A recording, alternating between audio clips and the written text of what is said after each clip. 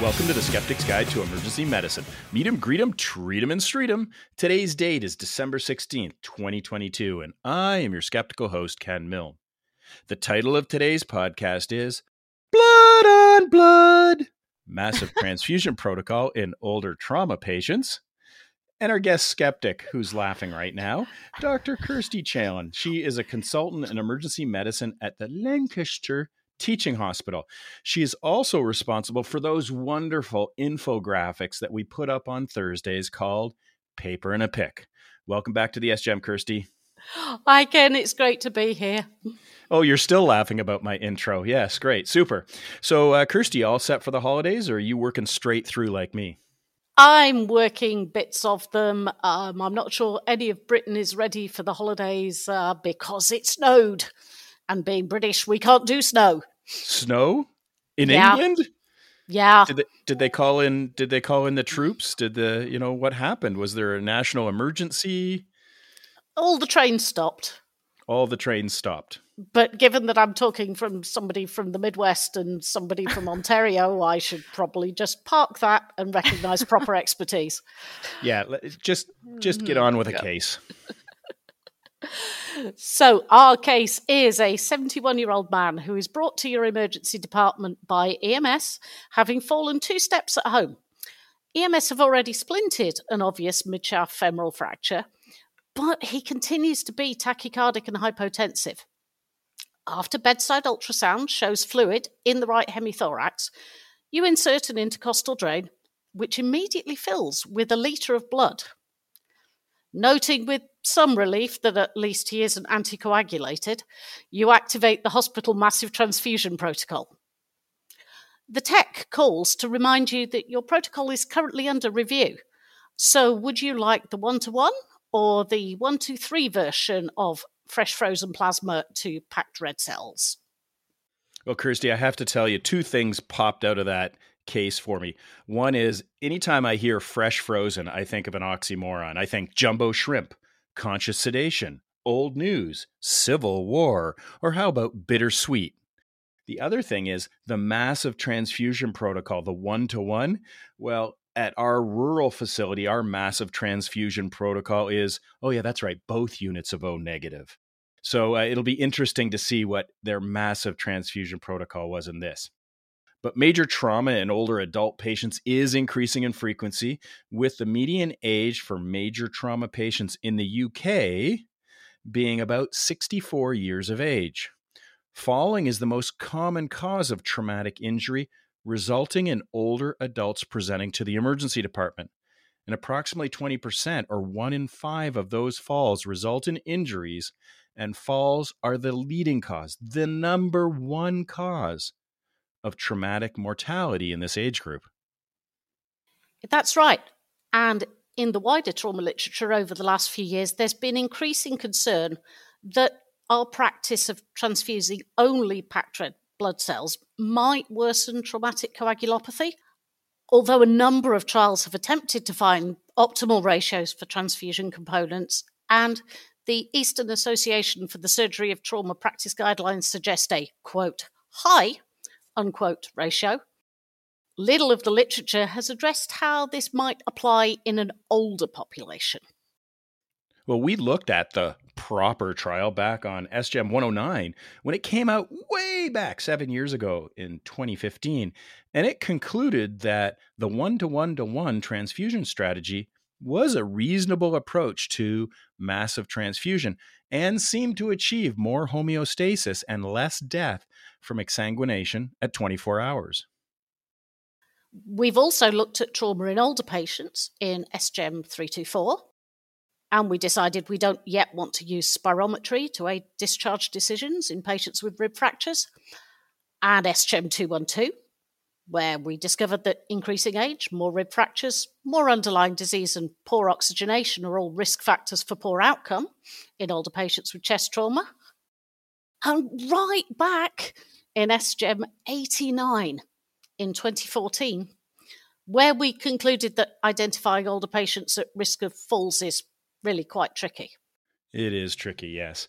So what's the clinical question we're going to try to answer on today's episode? So our clinical question is, does The fresh frozen plasma to packed red cell ratio and massive transfusion for trauma affect survival in older adults. And the reference to try to answer this clinical question. Reference is Holy et al. Massive blood transfusion following older adult trauma, the effect of blood ratios on mortality. And that's an Academic Emergency Medicine, December 2022. Oh, that's right. It is hot off the press. So let's go through the PCOT. What was the population? Population is patients aged 65 or older receiving massive blood transfusion from the American College of Surgeons Trauma Quality Improvement Program National Trauma Data Bank from 2013 to 2017. And they defined a massive transfusion as greater than or equal to 10 units of packed red cells in 24 hours, or greater than or equal to 5 units within 4 hours of arriving at the ED. And they excluded patients who were dead on arrival in the ED, patients who received no plasma, and those who received more plasma than red cells. What was the intervention? That was a 1-to-1 ratio of fresh frozen plasma to packed red cells. And their comparison group? 1-to-2 or anything lower than that ratio of fresh frozen plasma to packed red cells. All right, let's go through their outcomes. What was their primary outcomes? Ouch. The primary outcomes were 24-hour and 30-day mortality. I can hear our other guest giggling in the background. Maybe she hasn't seen the movie Highlander and doesn't recognize there can be only one primary outcome. How about secondary outcomes? Hospital and ICU length of stay, ventilator days, complications, and need for emergency surgery for hemorrhage control. And that T on the end of PCOT, what type of study was this? This is an observational cohort study. And it is also an SGEM hot off the press, and we are very pleased to have the lead author on the show. Dr. Ray Holy is a PGY1 in emergency medicine at Regionals Hospital in St. Paul's, Minnesota. She has a background in computer science and, with the support of her program, has been able to continue to work on research projects in residency. Welcome to the SGEM, Ray. Thank you so much for having me. It's great to have you. So what's the backstory for you being interested in massive transfusion in older trauma patients? Yeah, so I actually started this project when I was a medical student, and I was very much considering going into surgery at the time, and I was interested in trauma. I feel like we've all kind of gone through that phase, but I actually was connected into the surgery program there, and they had this access to this massive data set that we worked with. And given my computer science background, I was able to kind of help come up with a question that we could answer with this data set, and that also, again, just using my background, we could really find a kind of a creative solution to finding it. And so it was really a great kind of mix that just ended up falling into my lap, I'd say, but it was something that really became interested in. So here I made a false assumption that you got involved or got interested in this type of research because you're interested in general surgery, because you watched Grey's Anatomy, but that is not true, correct? No, in fact, I have never watched Grey's Anatomy, and I know that makes me an outcast in medicine, but it's on my bucket list. In all of my free time in residency, I am sure I will get to it. Well, if you ever want to come up and do an elective in Canada with me, I give residents a USB key of 5 core content 80s movies to watch so the residents can relate to me and laugh politely at my jokes. And I know what you're thinking. Inconceivable! Princess Bride, by the way. But it is true. I do this. So if you ever want some advice on classic 80s movies, core content, you let me know. I can give you an extensive list, but we could start with 5. Good. That seems like a handable number in residency, so I'll take it. Okay, all right. You've heard of Princess Bride, correct? Yes, I know it. I am cultured, I promise. My parents ensured I watched all of the major. I'm not going to say old movies. Old movies. Kirsty, you see what she did? My parents. Oh, I'm feeling so old. All right, so let's just get on. Hey, why don't you give the conclusions from your abstract, and then we'll move on. Okay. So compared to all other ratios, the 1-to-1 fresh frozen plasma to the packed red blood cell ratio had the lowest 24-hour and 30-day mortality following older adult trauma, consistent with findings in the younger population. All right, you sit back, consider watching Ferris Bueller's Day Off or The Breakfast Club. Hey, I've seen all of those. Okay, Kirsty and I will go through a checklist for observational cohort studies, and then we'll bring you back. All right, Kirsty, first question. Did the study address a clearly focused issue? Yes, it did. Did the authors use an appropriate method to answer their question? Yes, within the limits of observational studies. Yeah, so if their question was, what are the associations? Sure, not causation. Was the cohort recruited in an acceptable way? Unsure. That depends on what was in the trauma database. Yeah, it's only good as the database that you're working with. How about the exposure? Do you think it was accurately measured to minimize bias? Yes, probably. The data in the National Trauma Database is extracted by trained chart reviewers, so that's probably as good as you get. Was the outcome accurately measured to minimize bias? Yes, same answer as previously. Okay, have the authors identified all important confounding factors? Unsure. They've identified all the ones that are recorded in the database. Going forward, there's others I personally like to see, like frailty, in databases like this. Was the follow-up of subjects complete enough? Yes, again within the limits of the database. And how precise? Precise were those results? The confidence intervals are relatively broad. They go from 1.25 to 2.06 for the largest comparator group. Do you believe the results? Yeah, I do. Okay, do you think you could take these results and apply it to your local population? Yes, probably. It sounds as though my patient set is fairly similar to the guys that end up in this database. I do notice that you're qualifying all these with yes, probably. All right. Do the results of this study fit with other available evidence? Oh, wait a minute. Yes, probably? Yes, they do. Oh, wow. That was clean. Yes, they do. All right. And the 12th and final question, the funding of the study. Were there conflicts of interest with this study?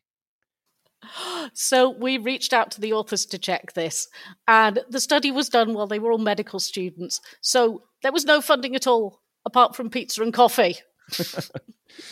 Oh, medical students. All right, so let's go through the results. In this cohort of over 3,000 patients, the odds of mortality increased in line with the transfusion ratio. The mean age was 73 years, 65% were male, and 2/3 had at least one comorbidity.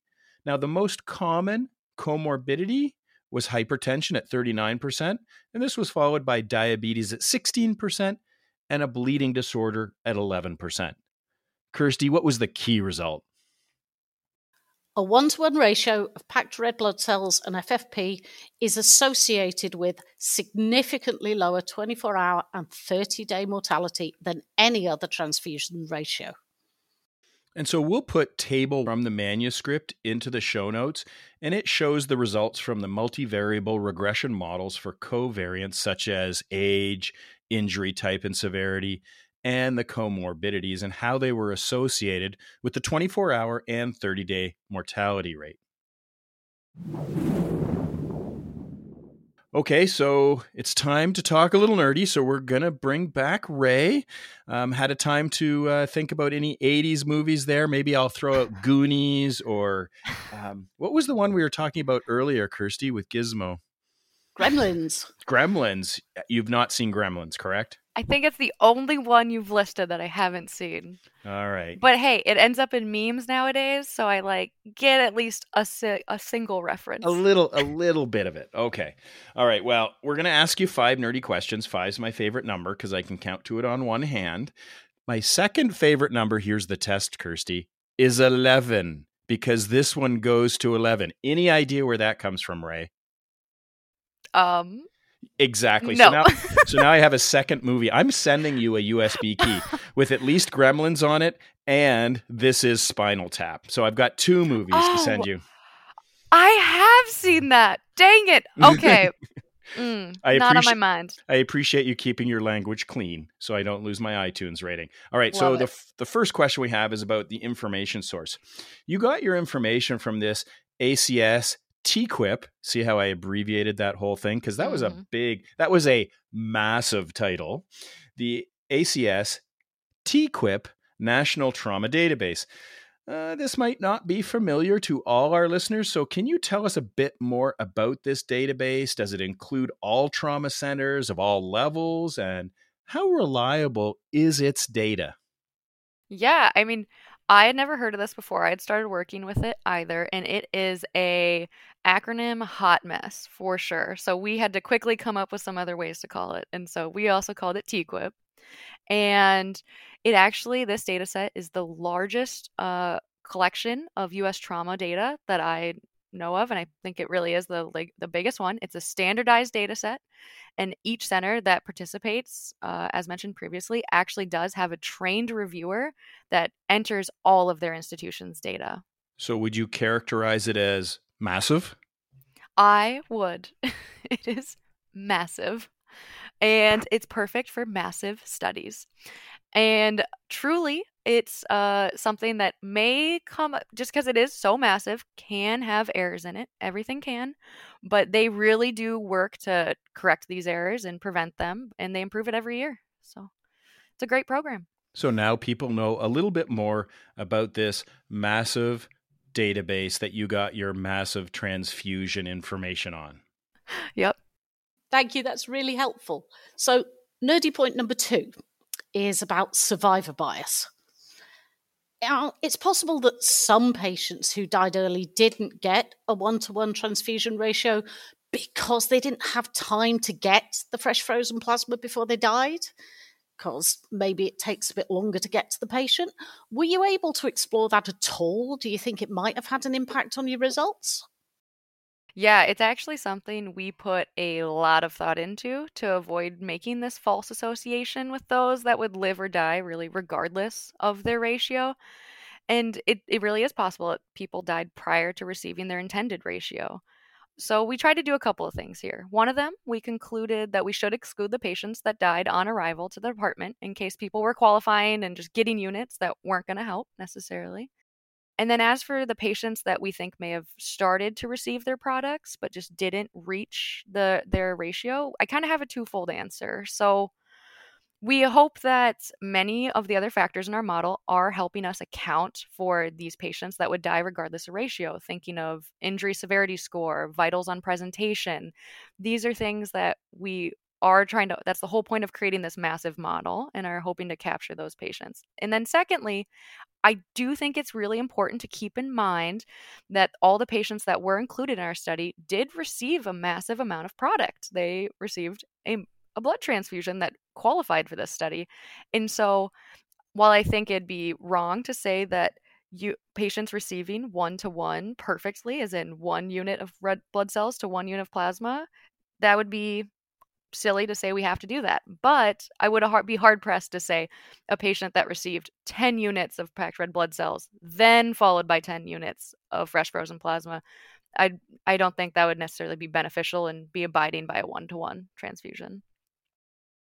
All right, coming in with nerdy point number 3. This is about clustering. 1-to-1 transfusions might be a marker for other unmeasured quality factors.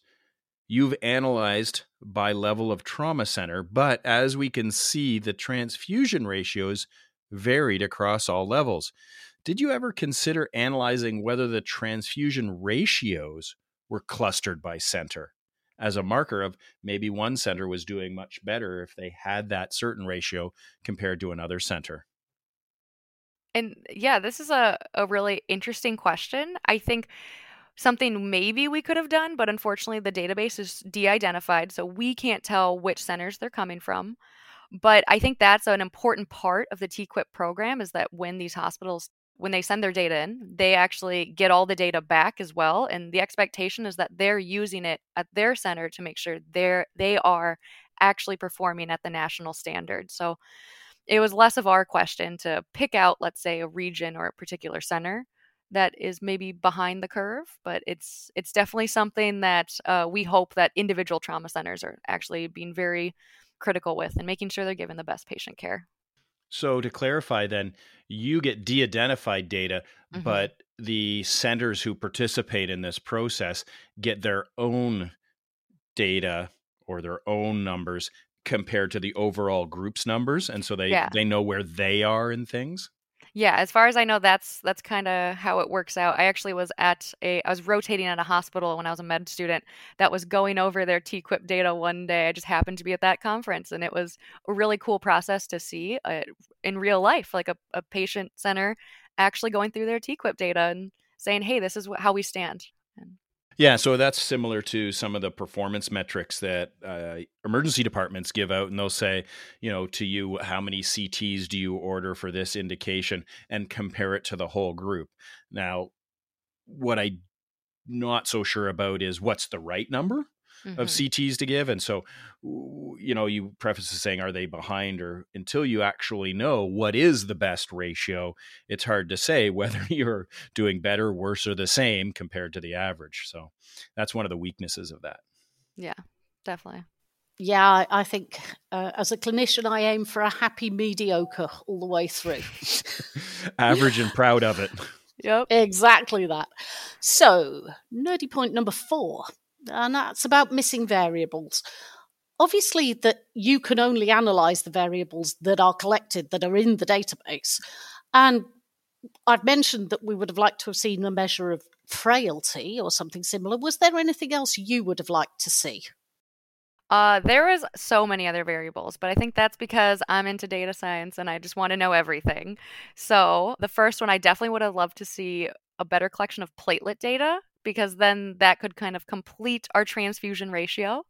I also would love to see cause of death in there, just because how are we supposed to know that really the deaths are related to these transfusion ratios? I mean, right now it's all just kind of conjecture.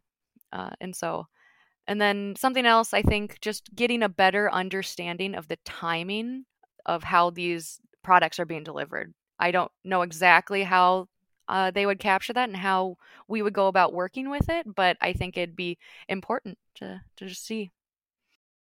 That is such a cool point about all-cause mortality and cause of death. I mean, I think Ken and I have said on the SGEM before that, if you're the patient, there is no such thing as partially dead. Sorry, another dodgy 80s quote.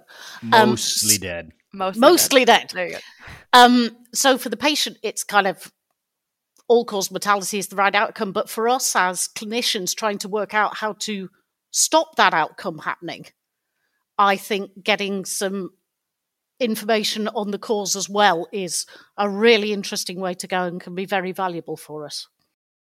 And it would make it also easier to kind of compare to things like proper when we looked at like death by exsanguination and things like that. And much better of a comparison. I'd be concerned, though, about the fidelity of the cause of death. Most of the time, I think that those statistics come from death certificates, and there certainly is a fair amount of data saying that that's not the most accurate. Now, I'm not sure how it would apply to a subset of just saying trauma patients themselves, but from all comers to trauma patients. But I am concerned that trying to get the actual cause of death, because I think we saw this in the women's trial with TXA when they said, well, less women died of exsanguination, but it didn't decrease all-cause mortality. So were they just putting down a different cause of death? So I'd be careful about how to collect that data. That was one concern. The second thing is this is about missing variables. And you talked about, I'd like to collect other data. One of the other issues when it comes to data sets is, what do you do when you're collecting that data, but you have missing data within that data? And how do you handle missing data? So did do you have any comments on how you handled missing data? Yeah, so we did a multiple imputation. So we did mice, and it was like it was something I actually had not known about. I mean, I had heard about it vaguely, and so I had to do a lot of learning. And then there's some great computer science applications there, and so it was actually really fun to kind of learn about it and figure out how we're going to apply it. And yeah, so and for ours, after we ran our mice models, is what we call them, and now we got to graph it all and see if it changed any of the graphs and see how it affected our data. And it was actually really cool to see how it didn't. I just have a visual of you running mice. Okay, mice, let's go. Come on, mice, keep running. But the final thing on that point was you said, as a computer scientist and interested in this type of stuff, you wanted to know the answer to everything. And it's 42. That is the answer to everything. Hey, I get that reference. Oh, that's what I was throwing out there to see if you got that one. I throw out 42 a lot. It's a nerd movie, though. And I always say, hey, we got to go 42. It's the ultimate answer, the ultimate question. If you haven't realized already, we are uber nerds here on the SGEM. I think we may just have been out-nerded by somebody who described multiple imputation as fun and cool, though. Involving mice. I think that may be next level. We haven't also gotten to the part of my background where I studied classical civilizations and took ancient Greek for 4 years, but let's not go there. Wow. I love it. I love it. All right, nerdy point number 5. Ready. Other therapeutic interventions. It's interesting to see in Table 3 in your manuscript that transfusion ratios increased the rate of surgery and for hemorrhage control fell. Obviously, this is only hypothesizing, but did you get a feel for how those two were related? I mean, honestly, not at all, because we're looking at Table 3. It is our unadjusted outcomes. And so the variation would likely actually correlate probably to an unexplained factor. I mean, it's possible it's a real correlation, but it's also just as likely it's 100% confounded. And so when we look at our adjusted outcomes, I think those are the outcomes I'm most interested in. But these unadjusted outcomes kind of give us some really cool thought experiments.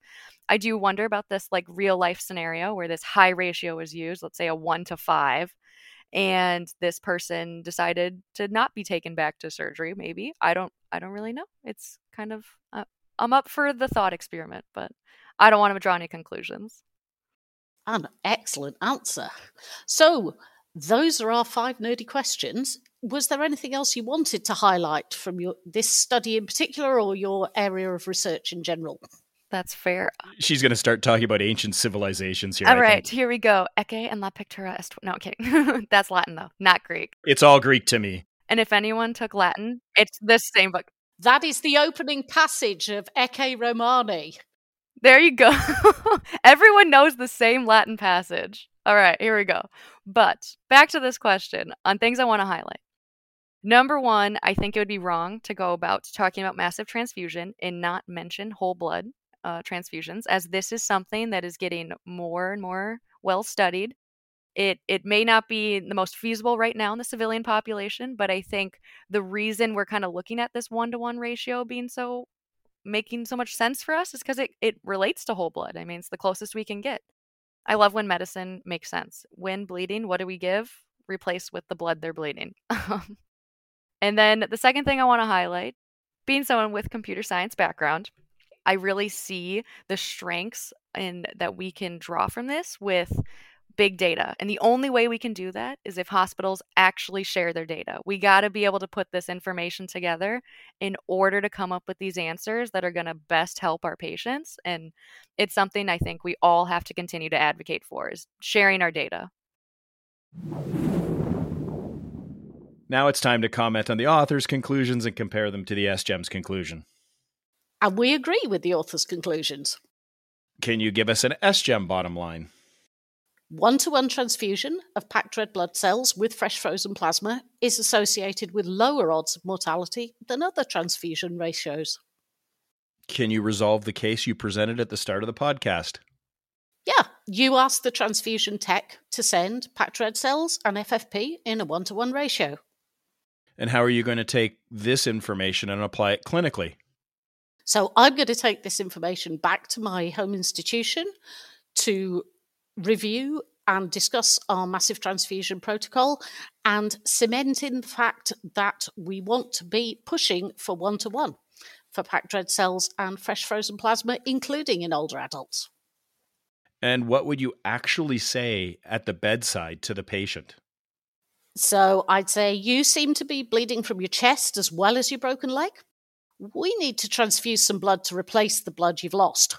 And we're going to transfuse 2 important parts of that blood in equal quantities. All right, it's time to announce the Keener contest winner.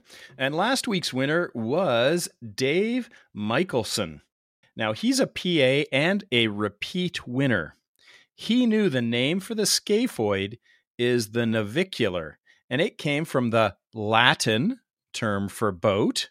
It is now reserved for the tarsal bone. Scaphoid is the Greek term for boat. Kirsty, what's the question this week? The first fully documented transfusion to a human was in 1667 in France. Before even our time, Ken. What animal was the donor? And if you know the answer to this week's Keener contest question, then send an email to the sgem@gmail.com with Keener in the subject line. The first correct answer may receive a cool skeptical prize before the holidays. So now it's your turn, SGEMers. What do you think of this episode on massive transfusion protocols for older adults? Tweet your comments using the hashtag SGEMHop. And what questions do you have for Ray and her team? Ask them on the SGEM blog, and the best social media feedback will be published in Academic Emergency Medicine. Thank you, Kirsty, for coming on and doing another SGEM hot off the press. I understand you're currently working on a very special project, an SGEM Extra. Would you like to tease the SGEM audience with the topic and the guest? Yeah, it's one I'm really looking forward to, but at the same time, I'm quite sad to have to do. We are going to be talking to Dr. Michelle Lynn from Academic Life in EM, and we are going to be talking about the implications of the reversal of Roe versus Wade. I suspect that episode will get a lot of feedback. Hey, thanks, Ray, for coming on. This is great. We've had so much fun, and I am going to mail you a USB key with 5 80s movies that I hope you haven't seen. I am so looking forward to a movie marathon. So thank you so much for having me. Well, there's only one task left to do, and that is for you, Ray, to give the SGEM tagline. Alrighty. So remember to be skeptical of anything you learn, even if you heard it on the Skeptic's Guide to Emergency Medicine. Talk to everyone next time.